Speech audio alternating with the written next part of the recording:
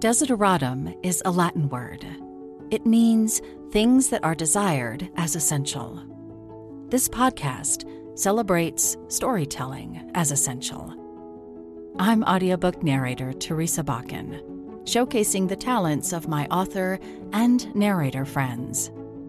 I hope you'll hear an artist you love or find your next favorite wordsmith. You're listening to episode 43. Do you want to talk about that story, about the inspiration for that story? The first thing about that story that came to me was the title. Oh. And I was like, what a great title. And of course, if something like that pops in your head, you have to follow it with the story. There are many stories to follow when you spend time with River Jordan. And yes, River Jordan is her real name. She chose it, made it official on her birth certificate. But that's another story.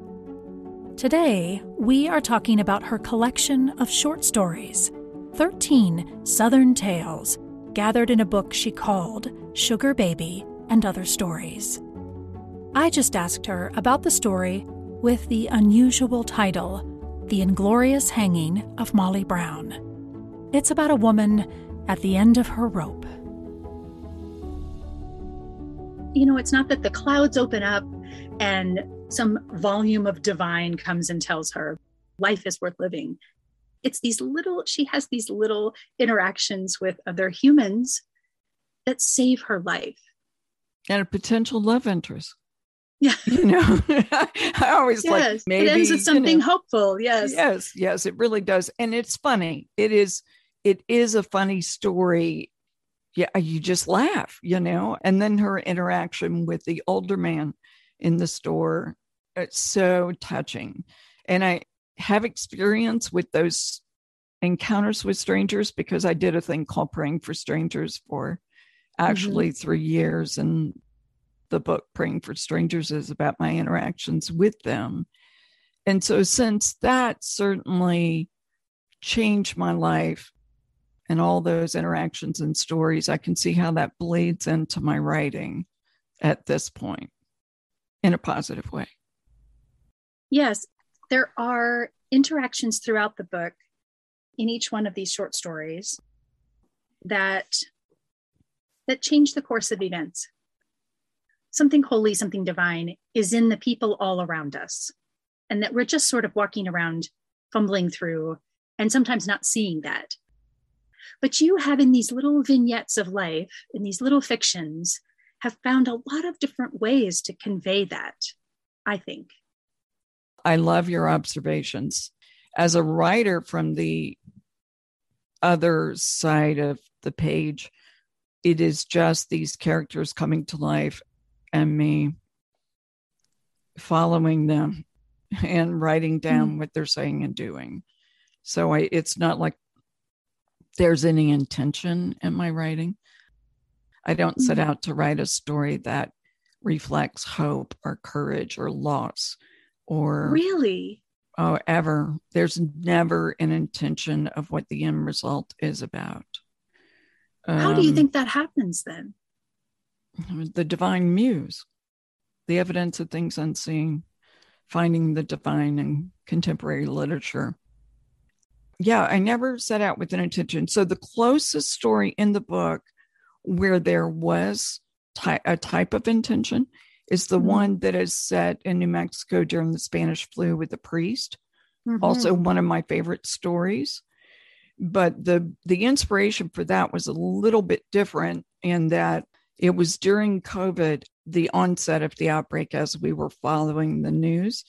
Yeah. And then I was looking at all the people in Italy, and somehow I either heard or read an interview with a priest who was so brokenhearted because he was not able to even give last rites to these people and anoint the body. And they had coffins just stacked up across the church and the churchyard. And of course, his conviction of who he was as a holy man and it being his responsibility and what he felt called to do. And he was not able to do his job because it was overwhelming. And from that, the idea about the Spanish flu and a priest, and it's the most historical piece of fiction I've ever written, because actually when the Spanish flu hit at that San Ildefonso, when the Spanish flu hit, it was so bad, they kept asking for a priest to come from Santa Fe or from somewhere else. And no one would come because word was out that they were all dying so quickly. Yeah. And people were afraid to come. So I gave them the priest they never had that they asked for historically, you know. It's a very timely story. Obviously, like you said, it was inspired some by what you were hearing about COVID. What I wrote down about it is you have a very holy man who is calling for God. You've used the bells as a symbol, as a metaphor for his absolute, where is God? Where is God in this? All this death, all this suffering. The bells are this metaphor. He rings the bells until his hands are bloodied. But he also says to someone else who is serving with him, who's bringing the wine to him, he says to him, this too is the work of God. We each play a part that he gives to us. So there's an acceptance to what's happening, but there's also this, it's a very human thing to be questioning and to also be accepting and to know that things are unfolding as they should, right? But I felt like you gave him a lot of humanity in the ringing of the bells and desperation. Yes. Yeah. Can I read the first paragraph to you? I would love that. I'd love to reflect on that for a moment. Okay. He was a man of God, and yet he was afraid. Padre Benito rang the bells of the chapel of San Ildefonso as if the devil himself walked among them with intent to kill them all, and without a miracle would succeed. The padre let go of the rope and examined his palms, expecting to see the skin blackened and burn away. The rest of his health was with him, and he remained untouched by the sickness that had come upon them so quickly. So I love the first line, that he was a man of God, yet he was afraid. And I think it speaks to all of us who have faith and who believe, yet we have moments where we tremble or we fear for a loved one who's sick. And I also love in the story that he gets ministered to by the Native American chief and comforted by his words of, look at the stars. This is where people go. Yeah. Yes. I'm so glad you brought up stars, because I think you have done that in several stories. You bring the universe and the expansive sky to several of your characters as a source of comfort, I think. Why did you do that? It's not intentional, but as a writer, when you're pouring things out on the page and everyone misquotes, they say Hemingway said, writing's easy, you just sit down and open a vein, but I don't think it was Hemingway that actually said that. But when you do that, you're pouring into your work the essence of who you are and the way you see the world or the way you wish the world would be.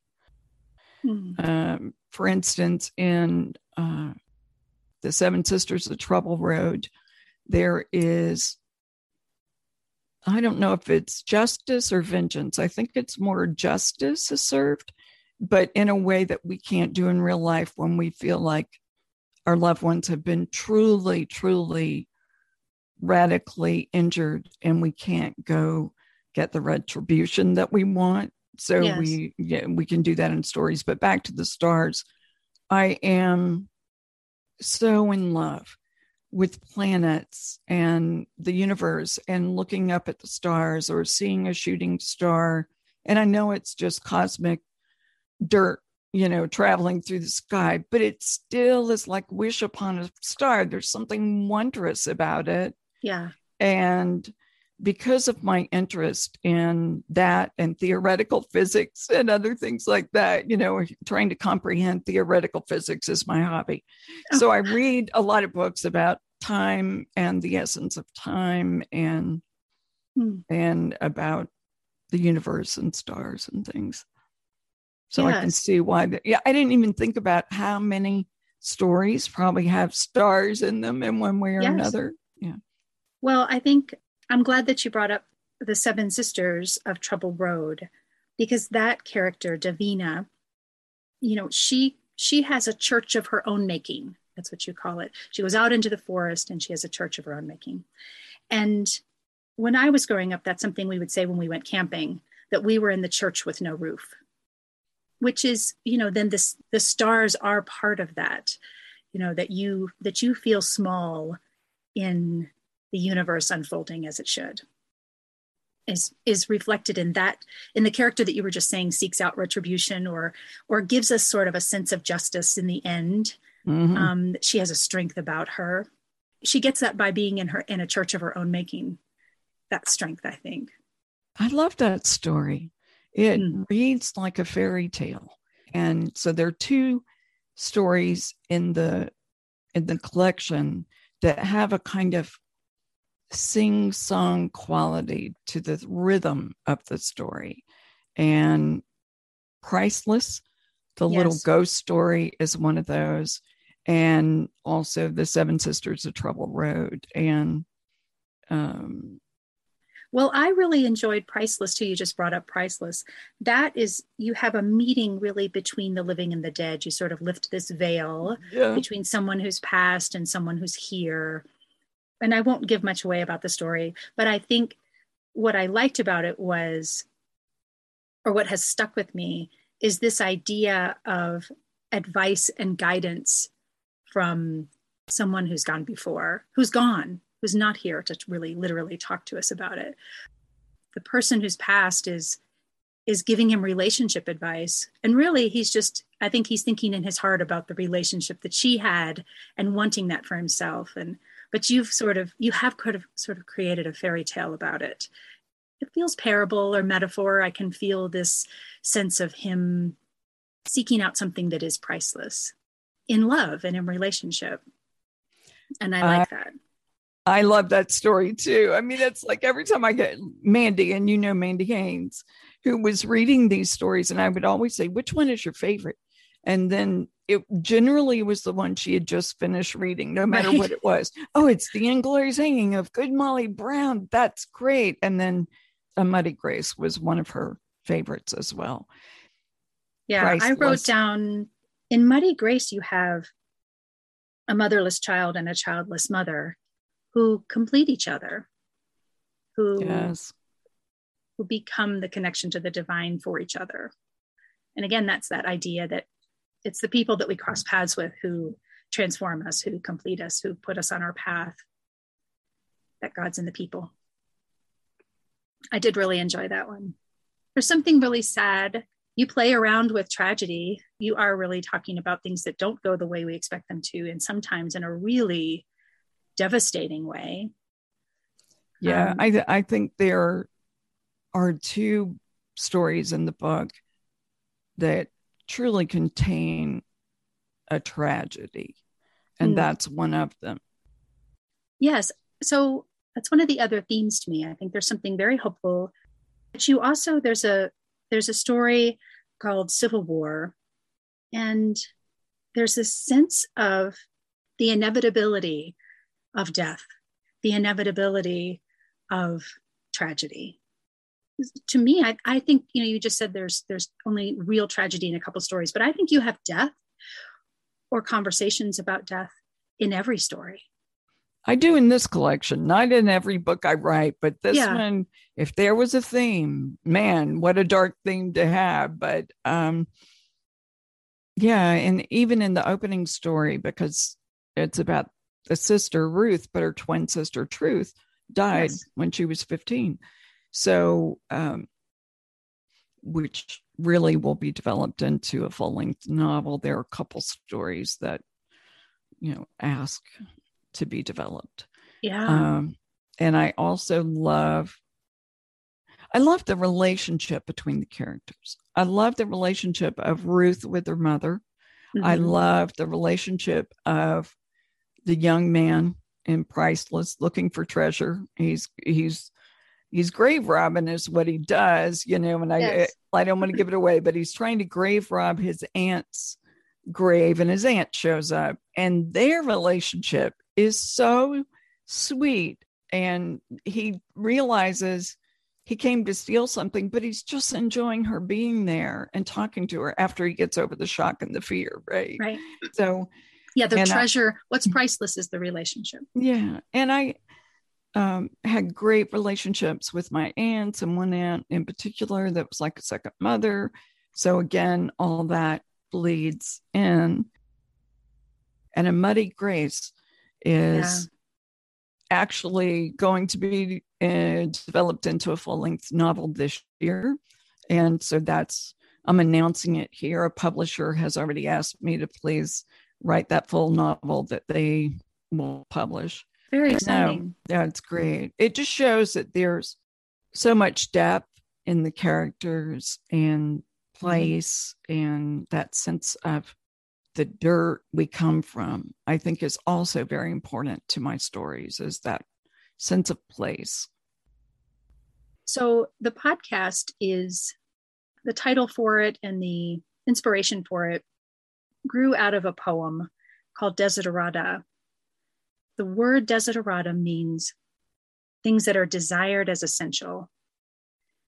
I like to ask authors what for them is essential. Okay. The first thing that comes to mind is truth is essential. And I feel like we, little by little, as we get older, we begin to put on a sort of mask when we go out into the world, in the way that people say, "How are you?" And we say, "Well, I'm fine," when really all hell's breaking loose at home and you're not fine. But to me, spiritual truth is essential. And then friendship and relationship with other people and relationship with strangers. Going into the world and being brave enough to be your true self, and being brave enough to see other people truly as they are, love them unconditionally, and be able to connect with strangers in the grocery store line by just making eye contact and saying, "How are you? How are you doing? You hanging in there?" Because I assure you, everyone is just hanging in there. I mean, sure, we have good days where we're like, walking on water, but from my experience and talking to so many strangers, they were always concerned about something. And usually it was other people they loved. Mm-hmm. So if that answers your question, what's essential to me is living a truthful life, an authentic life. Yeah. So I just think your answer, it's so revealing about who you are and who you are as an author. This idea of receiving story, being open to the truth of others, right? Being open to the people that are crossing paths with you and not walking around with your mask and your blinders, oblivious to that. That's very powerful. Thank you. Can I tell you a short story about praying for strangers? Yes, please. So I say a short story, but because we've talked so much about character and strangers and conversation, I want to share this with you that both my sons were being deployed to different war zones at the beginning of 2009. Mm-hmm. My only children, my two sons. And so I arranged for family from Florida, Georgia, Tennessee, North Carolina to all come together to spend a few days with the boys, as we call them. They're grown men, but they've always been known as the boys, right? As I was packing for that, this idea dropped down in my spirit. New Year's resolution: say a prayer for a stranger every day. So I'm praying for just whatever stranger, kind of stands out to me that day. Somehow somebody would always stand out to me. There was this lady in the bus station who stood out to me as my stranger, who was just buying a ticket, just a lovely woman buying a ticket. And I felt like so strongly impressed that I had to go up to her and tell her she was my stranger for the day. Mm-hmm. And I'm like, how am I going to do this? I'm an introvert anyway. I'm Episcopalian. We don't witness to people out loud. We frisk people to see if they have their library cards, but we don't, talk about faith or anything, right? So I'm trying to sort of crab my way sideways up to her. And I said, ma'am, do you mind if I ask your name? And she told me. And I said, okay, look, I just started doing this resolution thing where I pray for a stranger every day. And I just thought you should know that you're my stranger today. And I just want you to know, and that's it. And I'm already backing away. And she goes, honey, do you know I was just praying for other people this morning, and I stopped and asked God, is there anybody in the whole world praying for me? And I look at her and she looks at me, and I said, well, it looks like I am, ma'am. I gave her a hug and said, have a great trip back to Kentucky. And she's like, oh, honey, I will now. And I thought that was one of the greatest divine setups that I've ever seen or heard of. And so I went on to realize maybe strangers need to know somebody's praying for them. Mm-hmm. And that's how I spent years walking up to strangers going, do you mind if I ask your name? And then just as quickly as I could going, so I do this thing, I pray for a stranger every day and today. And they always would reach out to me and go, funny, you should choose me because, and they would begin to tell me their story. And I would have to slow down my to-do list and what I was doing and listen to their story. And so it was a beautiful, eye-opening experience, seeing humanity in a different light, seeing strangers in a different light. Because even in an election year, I never knew if people voted like I did or believed like I did or what yard sign they had. And it didn't matter. I didn't know what they drove or what zip code they lived in. And it didn't matter, Yeah. There was just that moment of connection. Yes, that's fantastic. It's a different way of saying everyone has a story. Mm. But I think your approach, like going in for the story from a place of, I'm thinking something positive for you today. Absolutely. For you, that opens a different kind of door. To me, what's more important maybe about everyone having a story is the fact that whether we realize it or not, all our stories are connected.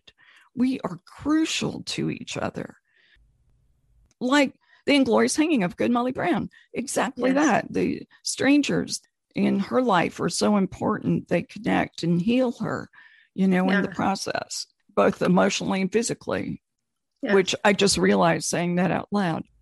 Oh, those were both healers in her life. Yeah. I think there's so much of that running through your storytelling. That's a good place to close this episode with River Jordan. I hope you enjoyed her reading and storytelling. You can hear more from her on the Clear Story radio show, which she has hosted in Nashville for over 15 years. Please visit her website to find the collection of Southern Tales, Sugar Baby, and Other Stories, which the Pulpwood Queen Book Club named February's bonus book selection. You can also find River's other award-winning work, including the books Praying for Strangers and The Ancient Way and Confessions of a Christian Mystic. I'll put all her links in the show notes. Thank you to author Mandy Haynes for being my connection to River. And as always, thank you for listening. This has been Season 2, Episode 43. Thanks so much. Have a great rest of your day. Okay, bye.